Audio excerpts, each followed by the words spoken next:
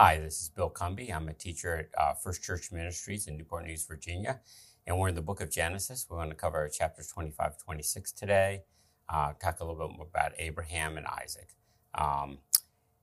Let's open in prayer. Lord, we thank you for the time we have together. We thank you for your word that provides truth to us and helps us to understand you better and understand ourselves better and draw us closer to you in love.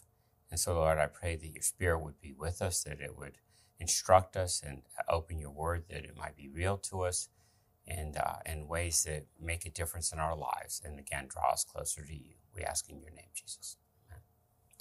So we are in Genesis. God created man in his own image. In the image of God, he created him, male and female, he created them. The essence of the Old Testament, in some sense, the New Testament, the revelation that we were created in God's image, and God wants to have fellowship with us, and that God has provided a way for us to have fellowship with Him. And so, Genesis is the story of beginnings, and it has 10 generations listed in here, 6 if you count when that's repeated again. But basically, the book has these are the generations of, and each of these sections here, but really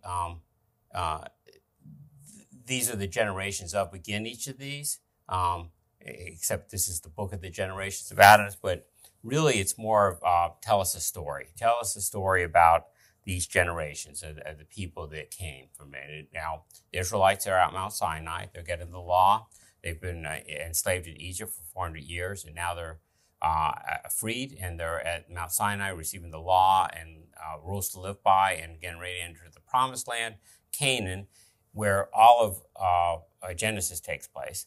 And so, pretty much. And so, we're there. This is a story that they're hearing that they've heard before. Okay, so these generations are probably stories that have floated around for the 400 years they were in Egypt, and yet garbled over time, and we believe that Moses received these directly, or the writer of these received these directly. So I don't believe they're garbled, but there were something like that probably floating around out there. So there was some understanding of this among the people, and now they're getting the straight scoop of things, and so they're sitting here listening. So these first 5 generations are before the flood and immediately after the flood, up through the generations of Shem.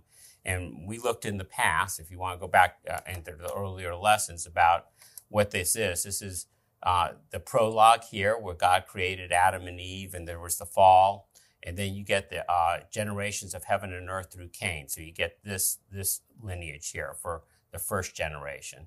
And in the 7th generation, you get Lamech, 7th generation from Cain. And the 7th generation from Seth, you get Enoch. So you get an ungodly line, a line that's fallen away from God, and you get a generation of godliness. And here's the generations of Adam through Seth, and that's second. And the third is the generations of Noah, and then the generations of Noah's sons, and then generations of Shem. And then after Shem, we get into Terah and Abraham. So you see here that once you get into the second thing, this is the story of Abraham and Isaac.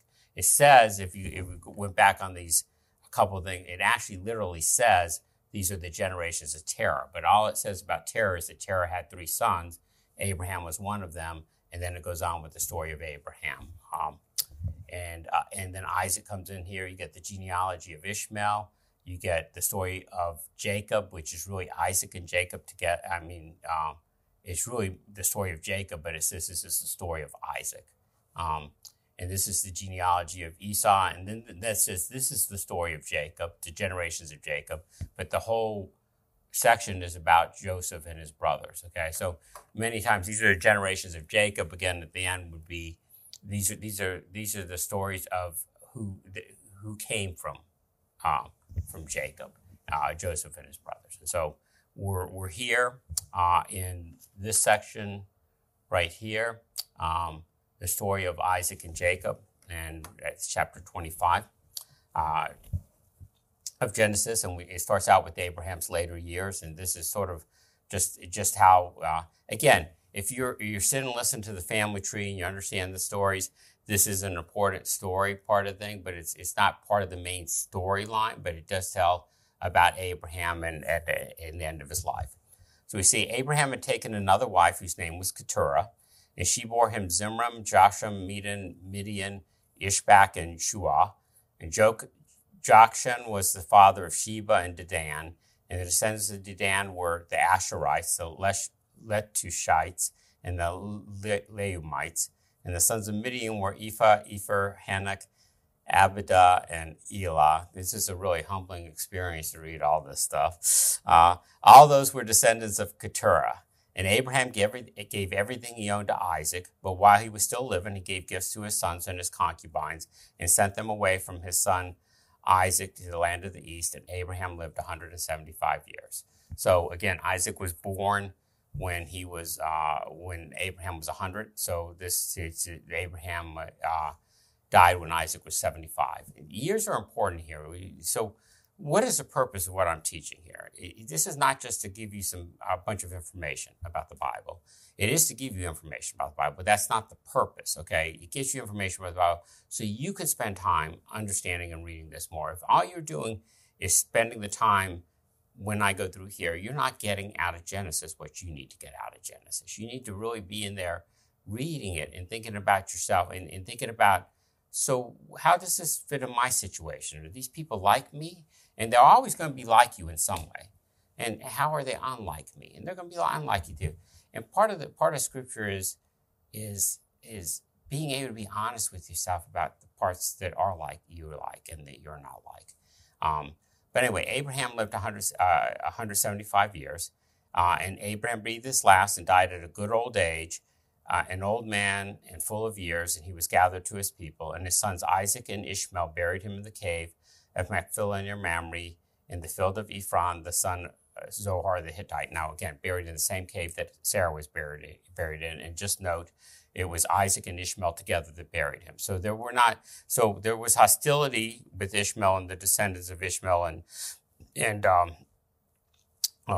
Isaac, but there was not it was not animosity, long-term animosity. It was a relationship. So it's like, you don't always get along with your siblings, but you always got them type thing. That's what's going on here. And so they were together, and they buried him. And there Abraham was buried with his wife Sarah. And after Abraham's death, God blessed his son Isaac, who then went to live near Beer Lahai Roi. Now, that finishes Abraham's life. And then there's one chapter right here about not even a whole chapter, but just about Ishmael, okay? And these are the generations of. So when you see here, this is the account of the family line of Abraham's son Ishmael. It really is literally, these are the generations of Abraham's son Ishmael, whom Sarah's slave Hagar the Egyptian bore to Abraham. These are the names of the son of Ishmael listed in order of their birth. Nebaioth, the firstborn of Ishmael, Kedar, Abdiel, Mishbam, Mishma, Duma, Masa, Hadad, Tema, Jeter, Naphish, and Kedemah. And these were the sons of Ishmael, and these are the names of the 12 tribal rulers according to their settlements and camps. And again, the Arab people come from Ishmael. Ishmael lived 135 years. He breathed his last and was gathered to his people. So he did not live as long as Abraham, 137 years, and was gathered to his people. In fact, he probably died shortly after Abraham. His descendants settled in the area of Havilah to Shur, near the eastern border of Egypt, as you go towards Shur, and they lived in hostility towards all the tribes related to them. So they lived in hostility towards all the tribes related to them. So it wasn't anything against Isaac and the people. It was a fractious family line. So then we talk about Isaac and Abraham. So we get the story. Abraham lived to a good old age, was blessed richly. His sons buried him, which would be a comfort to his father to know that they were reconciled to each other. There's still the issues there, but they were reconciled. And then Ishmael had these descendants. And so this is important to the Israelites because a lot of the people that are accompanied out in the desert, and when they actually go into the promised land, have some relation. Ishmael, they're not Canaanites, but there is still the Arab nations around there. So Isaac and Rebekah. This is the account of the family's lines of Abraham's son Isaac. Abraham became the father of Isaac, and Isaac was 40 years old when he married the daughter of Bethuel the Aramean from Padan Aram, and the sister of Laban the Arameans. And Isaac prayed on behalf of his wife because she was childless. And the Lord answered his prayer, and his wife Rebekah became pregnant. And the babies jostled one another within her and said, "Why is this happening to me?" So she went to inquire of the Lord, and the Lord said to her, "The two peoples from whom within you will be separated, and one will be stronger than the other, and the older will serve the younger." And when the time had come for her to give birth, there were twin boys in her womb, and the first to come out was red, and his whole body was like a hairy garment. So they named him Esau, which means red, by the way. And after this, in Edom is also another word for red. After this, his brother came out, and his hands grasping Esau's heel, so they named him Jacob, which means grasper. Jacob means grasper. And Isaac was 60 years old when Rebekah gave birth to him. So let me stop right there. There's a lot of stuff going on here. I actually was having breakfast with my favorite guy, Jose. He's sitting behind the camera now. And we talked about this. So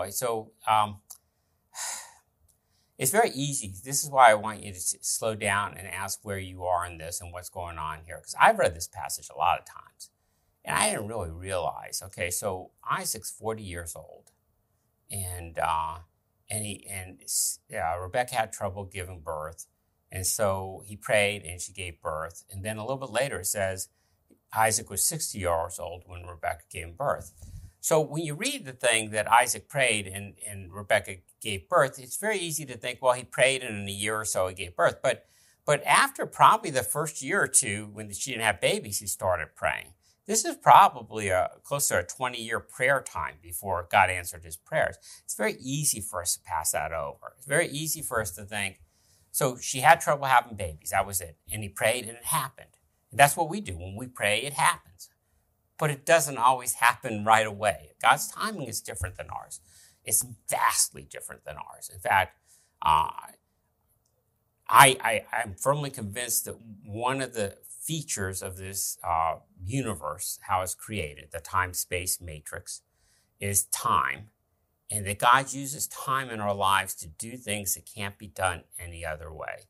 For one thing, it's given us a chance to repent and come back to him. So the angels they were created outside of time. They were given full knowledge, and when they rebelled with full knowledge, and there was no chance for repentance on that. But humans sinned in ignorance, and God had mercy on us and has given us a chance to repent. And that's so we say, oh, well, that's great. We have time. Okay, but then he uses time in ways to shape and form us to be more like himself. Now, God is outside of time, and yet he came into time in Christ, in Jesus, and lived. And we see some of the frustrations. So Jesus got very frustrated at times. How long will I be with you, you wicked and perverse generation? Jesus said that, okay? He didn't say it once. He said it several times. He would get frustrated. He was in time, and that my time would come, and then when we're looking at John and the wedding, and Mary comes to him and says, "Hey, they ran out of wine," and he says, "What would you have me do? It's not my time."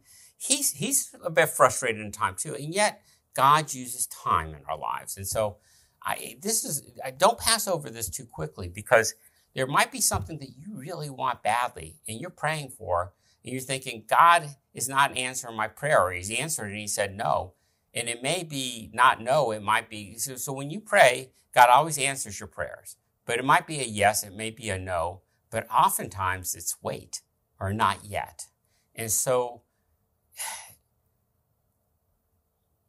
you see with Jacob, I identify a lot with Jacob, grasper, that he was always trying to get to the end of something. I don't know where he was trying to get to the end of. Just like I don't know where I'm trying to get the end of. But I'm always living in the future and not concentrating on the present. And God wants us to live in the present. He does want us to be future-oriented, but not live in the future. He wants us to live in the present. And sometimes that with Isaac here, that meant there was other things God dealing with him on. And so they're not going to have a baby yet because that's not God's time. And we say, well, but I need this or I need that. I think God knows what you need, okay? I don't mean to be flip about it, but he does. And often you don't know what you need. This is a humbling experience where you have to say, I will wait upon the Lord because the Lord is good. And in due time, the Lord will give me what he has promised. That's what he taught Abram over time, over the 175 years of Abram's time. Abram had to wait decades at times for things. And this is what Isaac got taught too, 20 years to have the baby. And in those days, having the baby was everything. Having an heir was everything. And you might say, well, it still is today. And it is in a lot of ways. I mean, people really want to have children and stuff like that. But in those days, it was also the means of taking care of in your old age and stuff like that. There was not the same society, the government that helps out and things, and other people. There were other people, obviously, but it was just not the same thing there. So he had to wait a long time for this. And I don't want it to pass it over quickly on that. Now, when she did get pregnant, she got pregnant with twins. And again, twins seem to run in the family here. We're going to see, I take that back. There is some twins, but it's not loads. But she's being jostled, and she goes to the Lord. Now, we do not know how the Lord answered her. It says, the Lord said to her, I don't know if he spoke to her. I don't know if it was a dream. I don't know if it was an inner conviction or whatever. But I doubt it was an inner conviction because it's a very specific word here. And so somehow very specific words were conveyed to her that two peoples would be in her. And they would, one would be stronger than the other, and the older would serve the younger. And so she had that. Now, I picture Rebecca a little like Mary, in the sense of having a story that she had before the baby was born that talked about the destiny of the baby. And so she probably treasured that. It's going to come in and actually cause some problems later on in this story as she tries to help God along, as we all try to help God along. Well, God has told me this. I know this is what God wants. I'm going to help him along. And we'll see how that develops next week. But right now, she's having the baby. And it says here, and the boys grew up, verse 27, and Esau became a skillful hunter, a man of the open country, while Jacob was content to stay at home among the tents. Now, I will say this, it sort of makes Jacob out to be sort of a wimpy type of guy. That probably is not the case, because he was a shepherd later on, and he, when he went out, ran away and went to bed, he put a stone under his head for a pillow, so he's not a weak type person type thing. And when he gets to where he's going, he rolls the stone away that everyone's waiting for other people to help roll the stone away. He rolls it away by himself to water the sheep. And so he's not a weak person, but he is a quiet person, academic. It doesn't seem very quiet to me, actually, too, when you get into who he is. But he was certainly not he was more academic. He was more cerebral than his brother was. And Esau was a here and now. So there is such a thing as living too much in the here and now. Okay, God does want us to live in the here and now. But we're going to see with Esau that he was all here and now. And he gave no thought for the future. And so he sells away his birthright for a cup of stew. Okay, so God wants us in the here and now, but he doesn't want us all in the here and now. He wants us living here, learning what he has for us, developing a relationship with him, but hoping for a future too. Isaac, who had a taste for wild game, loved Esau, but Rebekah loved Jacob. So here you get favorites. And people say, well, I don't have any favorites in my children. And I thought that too. But I asked my children, and there is some ideas of who might be favorites in our family. It's interesting because it's not consistent.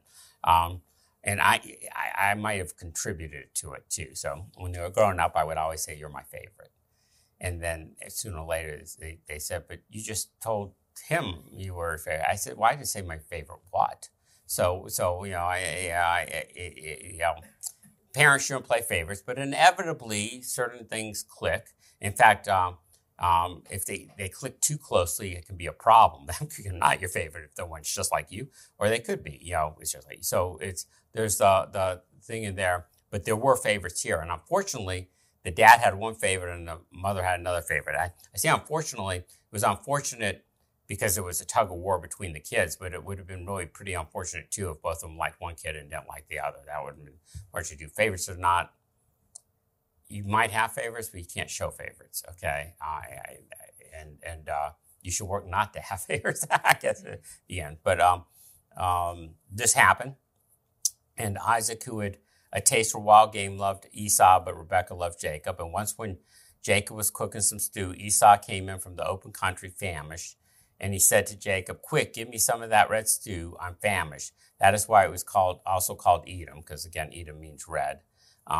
Jacob replied, "First, sell me your birthright." And he said, "Look, I'm about to die. What good is my birthright to me?" But Jacob said, "Swear to me first." And he swore an oath to him, selling his birthright to Jacob. So Jacob gave Esau some bread and some lentil stew. So he threw in the bread, I guess, for free. And he ate and drank and got up and left. So Esau despised his birthright. So here you get a lot of complex interactions. You get mother and father playing favorites. You get guy coming in and he's a man's man. He's out in the game and he's tired, he's famished, and he wants some stew. And you got the cook in there, the guy in the tents, and he's making stew. And so liberal scholars have taken a lot of these stories as paradigms between the hunter and the agrarian farmer, and just a story of the tension between the two. That's not what's going on. This is just the story of two people that the one was in the here and now, and the other that was basically planning or plotting his future. Okay, and so he extracts the birthright from him, and he have Esau. Really, the birthright was a very important thing. I mean, it was an inheritance issue. And that he would throw that away for a cup of stew speaks very poorly for Esau. It's hard to say how poorly to speak of that. You're not going to die if you don't get stew right away. Come on, it's not going to happen, okay? And so this whole interaction here, it sort of sets a dysfunctional tone in here of what's going on. And you might identify, your family might be dysfunctional. In fact, you probably do identify because most families are dysfunctional at some level or another. And so Esau despises his birthright and sells it to Jacob. We're going to come back to this next week when the story develops in them. But right now, the birthright's been sold. Next time, he steals the blessing. So let's go through chapter 26, which really finishes up most of Isaac's life. Isaac's prime focus in Genesis is in this chapter. Now there was a famine in the land besides the previous famine in Abraham's time, and Isaac went to Abimelech, king of the Philistines, in Gerar. Now let me talk about this. So Abraham went to Abimelech. Abimelech is not a personal name. Abimelech means father king, literally. And Abimelech was sort of a title given to the rulers in that time period. So the Abimelech that Isaac sees here is not probably the Abimelech that same Philistines and Hittites that were in the land at the time. So it's same in Gerar, I think, was actually where Abraham was too. So same area, but probably not the same king. Okay, that's going to come in a little bit later here. And then the Lord appeared to Isaac and said, "Don't go down to Egypt," because again, Abraham went down to Egypt in the time of famine and gave away his wife, remember, and then came back, gave away his wife a second time. And do not go down to Egypt, live in the land where I tell you to live. Stay in this land for a while, and I will be with you and will bless you. For to you and your descendants I will give all these lands and will confirm the oath I swore to your father Abraham. I will make your descendants as numerous as the stars in the sky and give them all these lands through your offspring. And through your offspring, all nations on earth will be blessed, because Abraham obeyed me and did everything I required of him, keeping my command, decrees, and instructions. So I bolded some of these texts so I can talk about them particularly. So sort of a guide for me. So all the bolds in there is all my own. Scripture doesn't have any of that bold in the type in there. So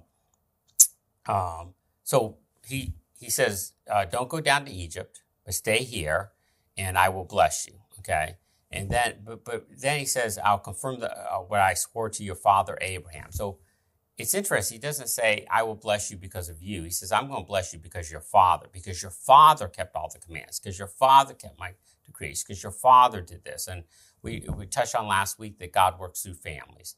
And there's a comfort there that God takes care of our families. And there's a truth there that God works through families. And if you're born in a believing family,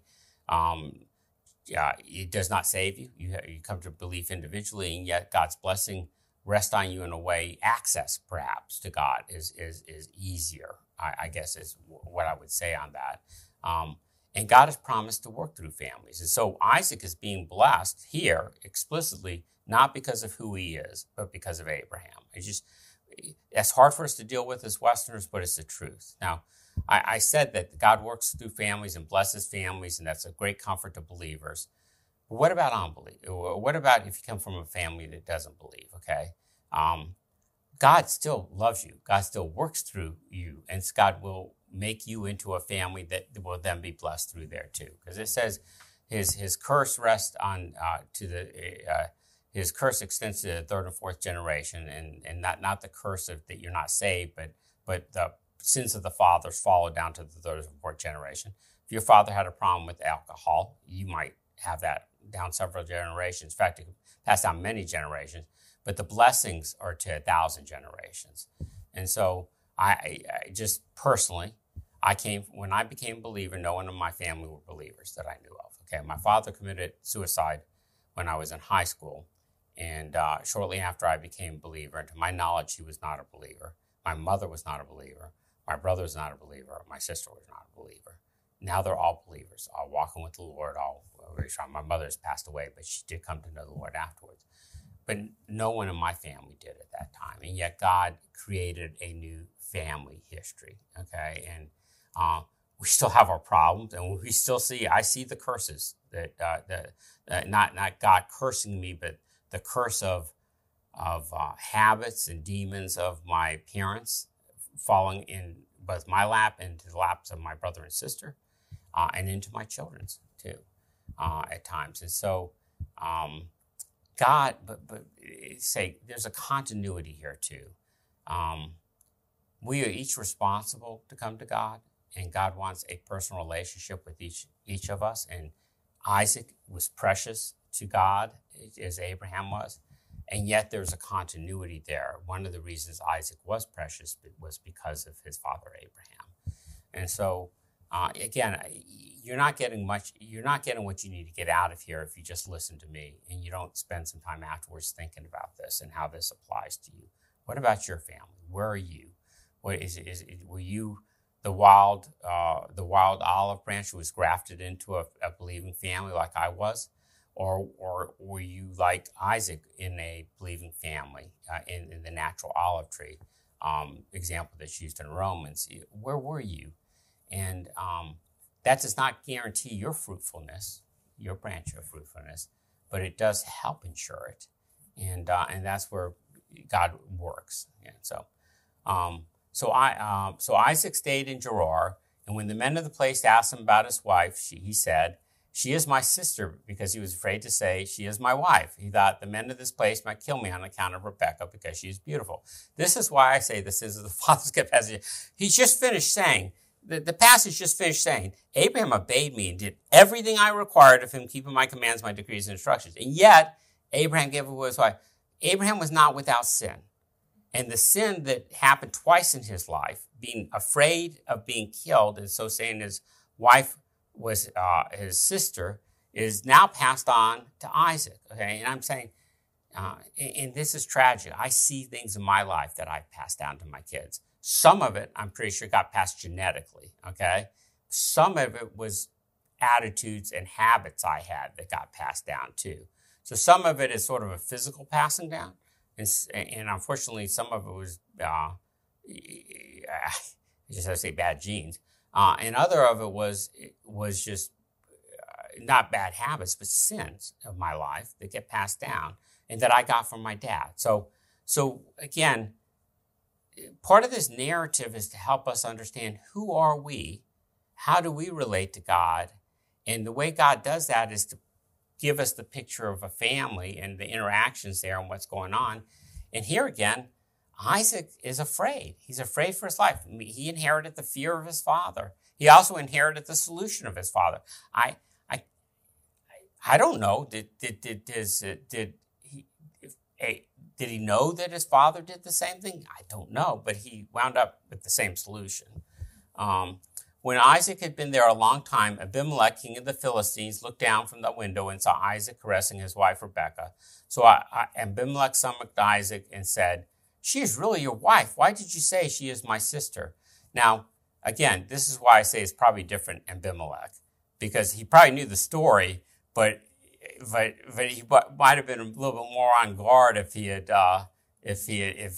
this happened to him once in the same family, and they probably knew there was the same family there. So Isaac answered him, "Because I thought I might lose my life on account of her." And Abimelech said, "Why have you done this to us? One of our men might well have slept with your wife and would have brought guilt on us." So Abimelech gave order to all the people and said, "Anyone who harms this man or his wife shall surely be put to death."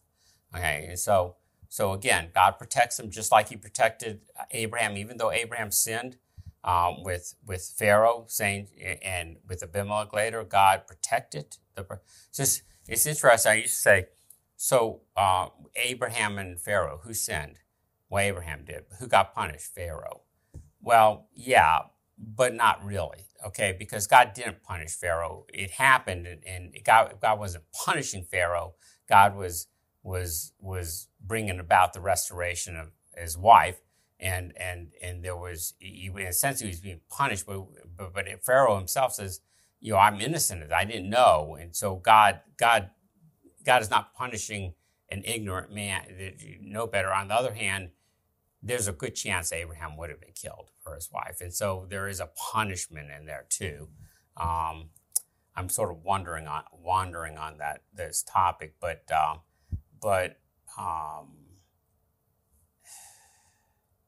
God takes care of us no matter what. When someone sins against us or hurts us, he takes care of us. When we have our own self-inflicted wounds, he takes care of us. So there's a comfort to know that God cares for us and loves us even when we do something wrong knowingly. Okay? But I will tell you this, God is a skillful surgeon, a skillful physician, and he will make it. I used to say, so I did believe we did spank our kids. Believe that spanking was appropriate, but I always thought it was the last resort, and even then, not in any kind of excess.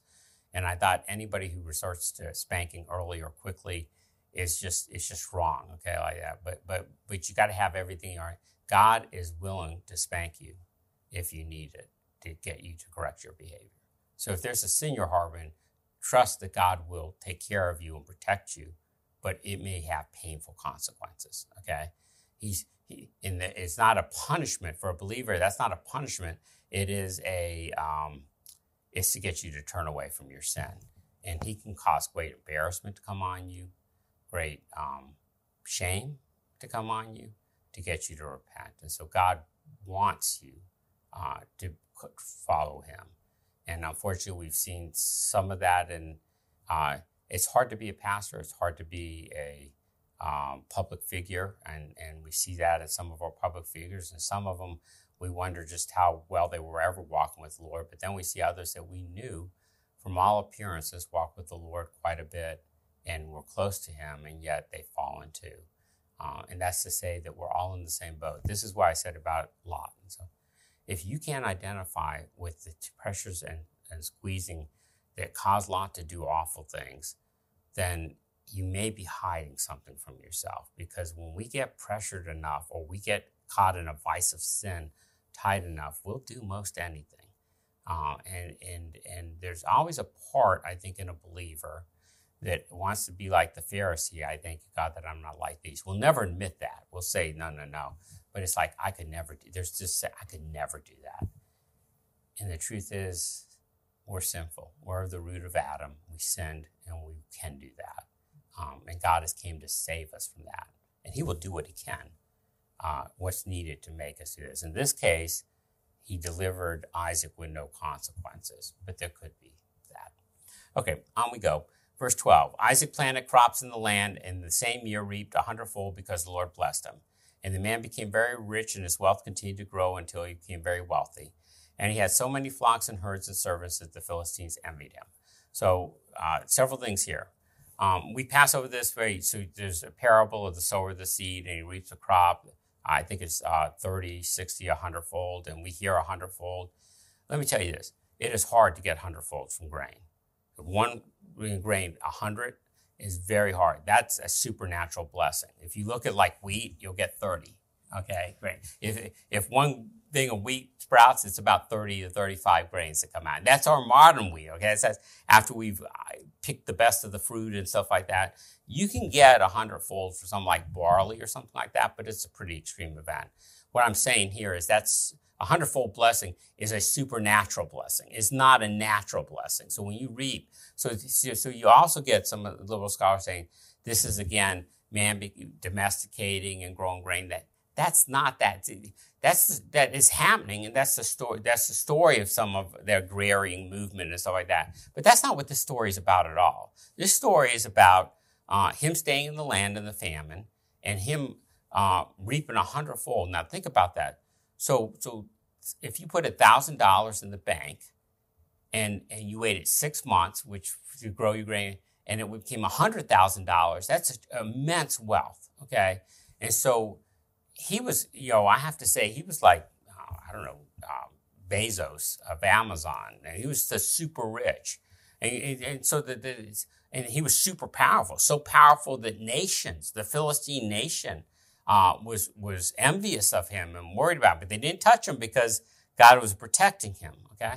But still, well, this is why I can't really relate to this guy, because he was so much like that. But, the truth is, we're richer than he was, okay? We live in a better house. We have better transportation. We have better climate control, better food. Now, there are people that are starving. I'm not saying they're not, but for the vast, vast, vast majority in the United States, even the ones who are below the poverty line are living in a better situation than this guy was in a lot of areas, okay?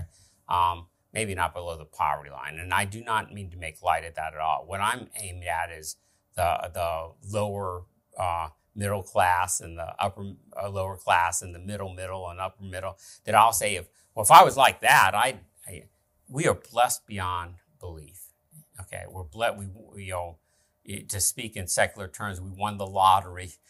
We were born in a country that has freedom. We were born in a country that has food and abundance and infrastructure and a government that's functional. And you may say it's non-functional, but trust me, if you've been in some other places, you know what a non-functional government can be like. Okay, doesn't function near as well as it should, but it's still a blessing.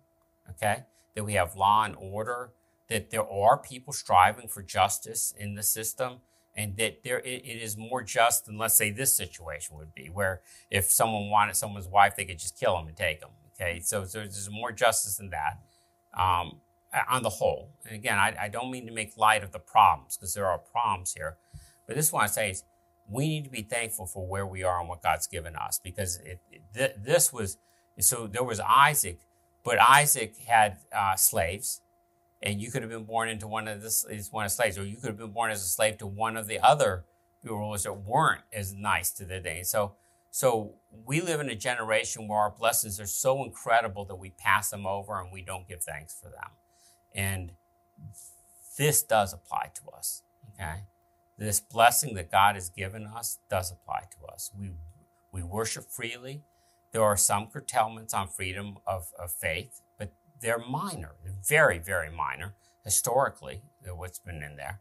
And we just need to be thankful that God has put us in this land and blessed us. So the Philistines envied him. So all the wells of his father's servants had dug in the time of his father Abraham, the Philistines stopped up, filling them with earth. And Abimelech said to Isaac, move away from us, you've become too powerful for us. And again, people that enjoy the blessing of the Lord sometimes incur envy of others too, just as we envy others, though we shouldn't. But we should. We have been given a blessing of God, and we should be thankful for. So Isaac moved away from there and camped in the valley of Gerar, where he settled. And Isaac reopened the wells that had been dug in the time of father Abraham, with the Philistines that stopped up after Abraham died, and he gave them the same names his father had given them. Water rights, by the way, in this time period are very, very important. If you don't have water, you don't have the wells, you can't have your flocks. There's some grass, but if you don't have water, you can't become wealthy in crops or animal husbandry. So Isaac's servant dug a well in the valley and discovered a well of fresh water there. But the herders of Gerar quarreled with those of Isaac and said, the water is ours. Again, this is my property, get off of it.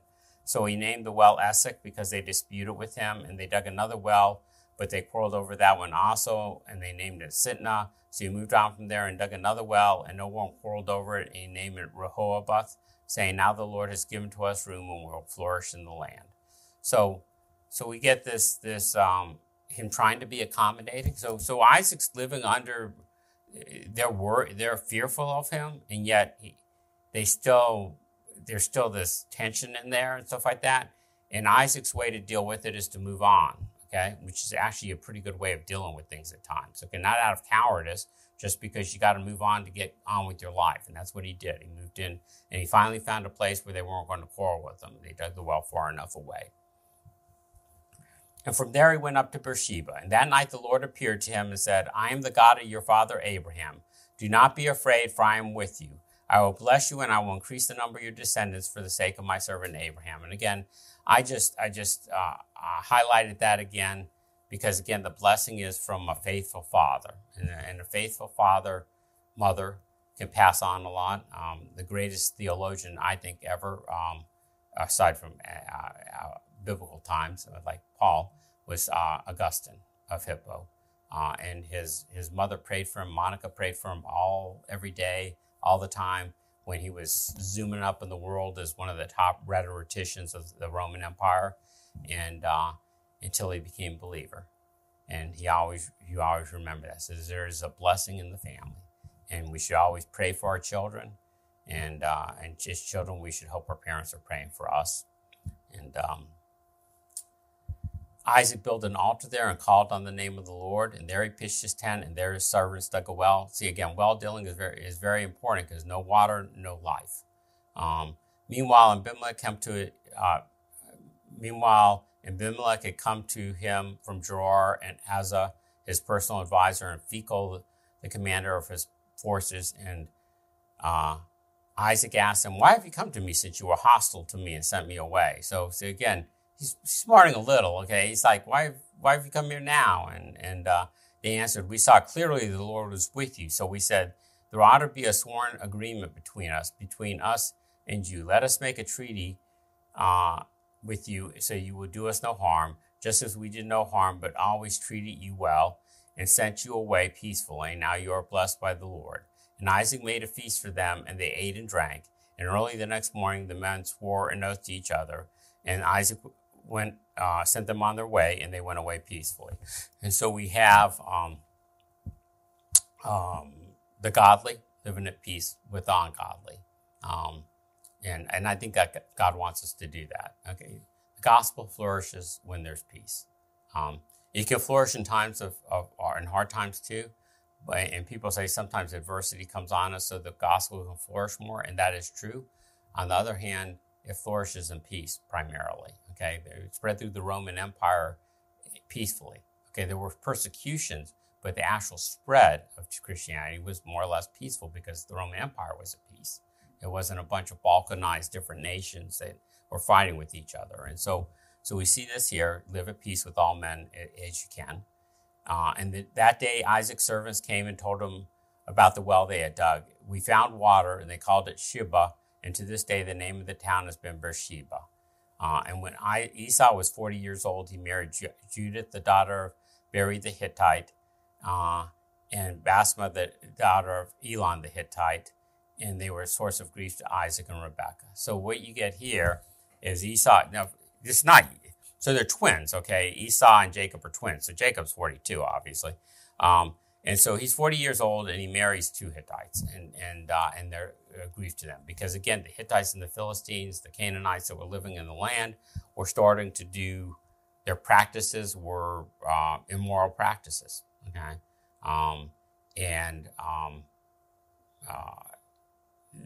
They were a source of grief to him. So that's going to come into play in the next chapter when we talk about Jacob and stuff like that. But again, it's working in families. So this guy took two wives, two Hittite wives. He is going to take a third one and a little bit later to try to make his parents a little happier. I don't think he really understood what was going on in this situation. But here we get a family. We get Isaac, and this is pretty much the end of Isaac. So I want to say a little bit about Isaac as I close up here. So Isaac, some liberal scholars talk about Isaac as a transitional figure. Some liberal scholars actually say he never existed, okay? Because his family life is so weak, what he did in his life is so weak compared to Abraham and Jacob.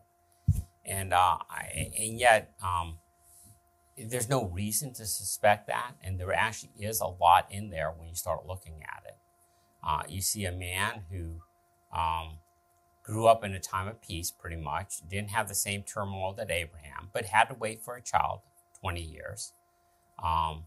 In fact, part of the problem with Isaac, too, is some of the experiences are so similar to Abraham, they say they just refabricated him, added him on. He's a transitional figure between the sacrifice of Abraham and Isaac, and then created a history to link us up to Jacob, okay? But there's a lot in Isaac that we can see in there. The fact that he was married 20 years, he had to pray for his wife, how he handled the situation with people that were not at war with him, but certainly had enmity towards him. And then we see how he handled his children poorly. In one sense at least, and not totally poorly, because he seemed to raise up two good kids in a lot of ways, but with problems. And some of the problems were problems that they probably passed on. And the greatest grief of a parent is a child that you see your sins in his life or her life, and you just look at them and you think, I pass that on to them. Okay, but God also gives us the unction and the grace of prayer where he can change things. And if you've inherited that, and I can feel some of the stuff I've inherited, I literally feel it. And I have to say, but God's grace has been in my life and has changed me. So families are important, families are a blessing, and yet families do not define us. Okay? And God defines us. And our relationship to God is a definition of who we are. And so as you read through this and you try to ponder over and you say, where do I fit into this and what does this mean in my life? I have to say this, God wants to have that relationship with you. He wants to be the one that starts a new family line through you. Or if you're in that family line, he wants you to continue it. And so turn to him. Spend some time in prayer. Spend some time really reading through these passages and thinking, how's this like my family? How is it unlike my family? Pray for grace that God would show you that, and then pray that the Holy Spirit would give you the strength. Because this is the difference between New Testament believers and Old Testament believers. We've always been saved by God's grace. We've always been saved through the Holy Spirit. The Holy Spirit is always the giver of life in any ways. But the Holy Spirit only dwells in believers in the New Testament and onwards, okay? In the Old Testament, even with Abraham, even with David, the Spirit rested on him from time to time, long periods of time, particularly with David and Moses, and to an extent Abraham, but he never dwelt inside. Okay? And that's why Jesus said about John the Baptist, none greater has arisen than John the Baptist, yet he who's least in the kingdom of God is greater than John the Baptist, because New Testament believers have the Holy Spirit. We have a source of power to transform our lives, but the Holy Spirit waits to take that control. He waits on us to ask him into our lives. Not that hasn't saved us, but that he might dwell with us and give us a desire and the energy and power to change. Because I tell you, you can't do it by yourself. Some of these sins are bigger than you. The devil is not someone to just, he is an adversary that we can't defeat without God. And so we call on the Holy Spirit to do that. I'm going to close this in prayer now. Lord, we thank you for the lives we see in the Old Testament, people's lives, that you've changed them and that they've been changed by you.